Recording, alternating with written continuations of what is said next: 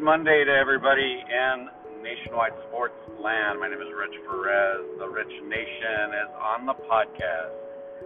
5 minutes talking about politics and sports. Boy, Super Tuesday is coming up tomorrow. And with that being said, I thought there was quite a funny anomaly. Think about this for a second. Barry Sanders wore number 20 for the Detroit Lions. Barry Sanders.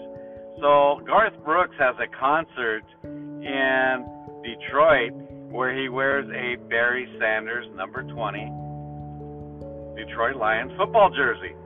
Well, lo and behold, guess what? Bernie Sanders is running for president in 2020, and Garth Brooks posted a picture of himself in the Barry Sanders jersey, and everybody thought it was a political statement. The reality was, Garth Brooks was talking about the greatness of Barry Sanders, his favorite football player, and how he loved the Detroit Lions. Unbeknownst to him, the coincidental political statement with Bernie Sanders running in 2020 became quite hysterical online. If you look up his Twitter on Garth Brooks, you'll read about all the people thinking he's making a political statement. And Garth, of course, has responded with, I was not making a political statement. I was just stating how great Barry Sanders was when he played for the Detroit Lions.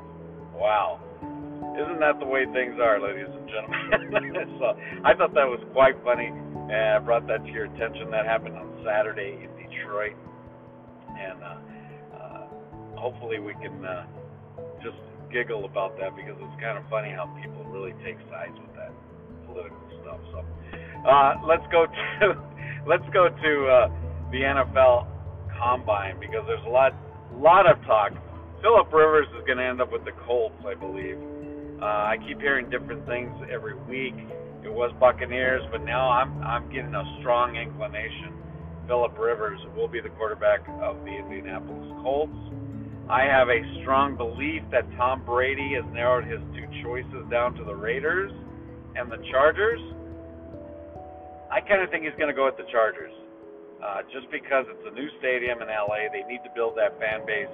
The Chargers are going to be willing to throw anything they need to at Tom Brady to get him to bring people in to that new stadium.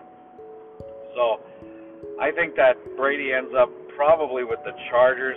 Outside shot, he goes with the Raiders, and there's still an outside shot he stays in New England, but I kind of think he's going to end up with the LA Chargers. They have to build that fan base, folks. It's a mess. It's a real mess. He would be the savior for the Chargers, building a fan base in LA. All right. Another thing we wanted to talk a little bit about was the way that the Dodgers are taking their spring training. They are annihilating everybody. I mean, they are destroying everybody in spring training. David Price is looking sharp. Mookie Betts is looking great. The Killer Bees, Mookie Betts, Bellinger, and Buehler. Wow, the Dodgers and their Killer Bees. We haven't seen this for a while in terms of the Killer Bees. So look forward to that. The Lakers, very quickly in the last minute here. Lakers, LeBron James, Anthony Davis took on Zion Williamson. What a game that was last night. And I'll tell you what, LeBron James is on top of his game. He's in MVP form. Wondering if you can get by Giannis and the Bucks. But LeBron James, man, he is tearing it up. He's on a mission, I believe, with this Kobe Bryant push for the Lakers to win a championship. I like it. I think it happens. I'm going Lakers. I'm all in on the Lakers. I just think there's some magic there. Anthony Davis, LeBron James, Kyle Kuzma, all these guys are just dynamite. Rondo, they're tearing it up. I like the way the Lakers have come out, and they have really taken over the NBA. I mean, they'll be losing by 20 points. They come back like it's just no big deal. So that's a team of greatness when that occurs. So with that being said, my name is Rich Perez. Nationwide Sports, the podcast for Monday, March the 2nd.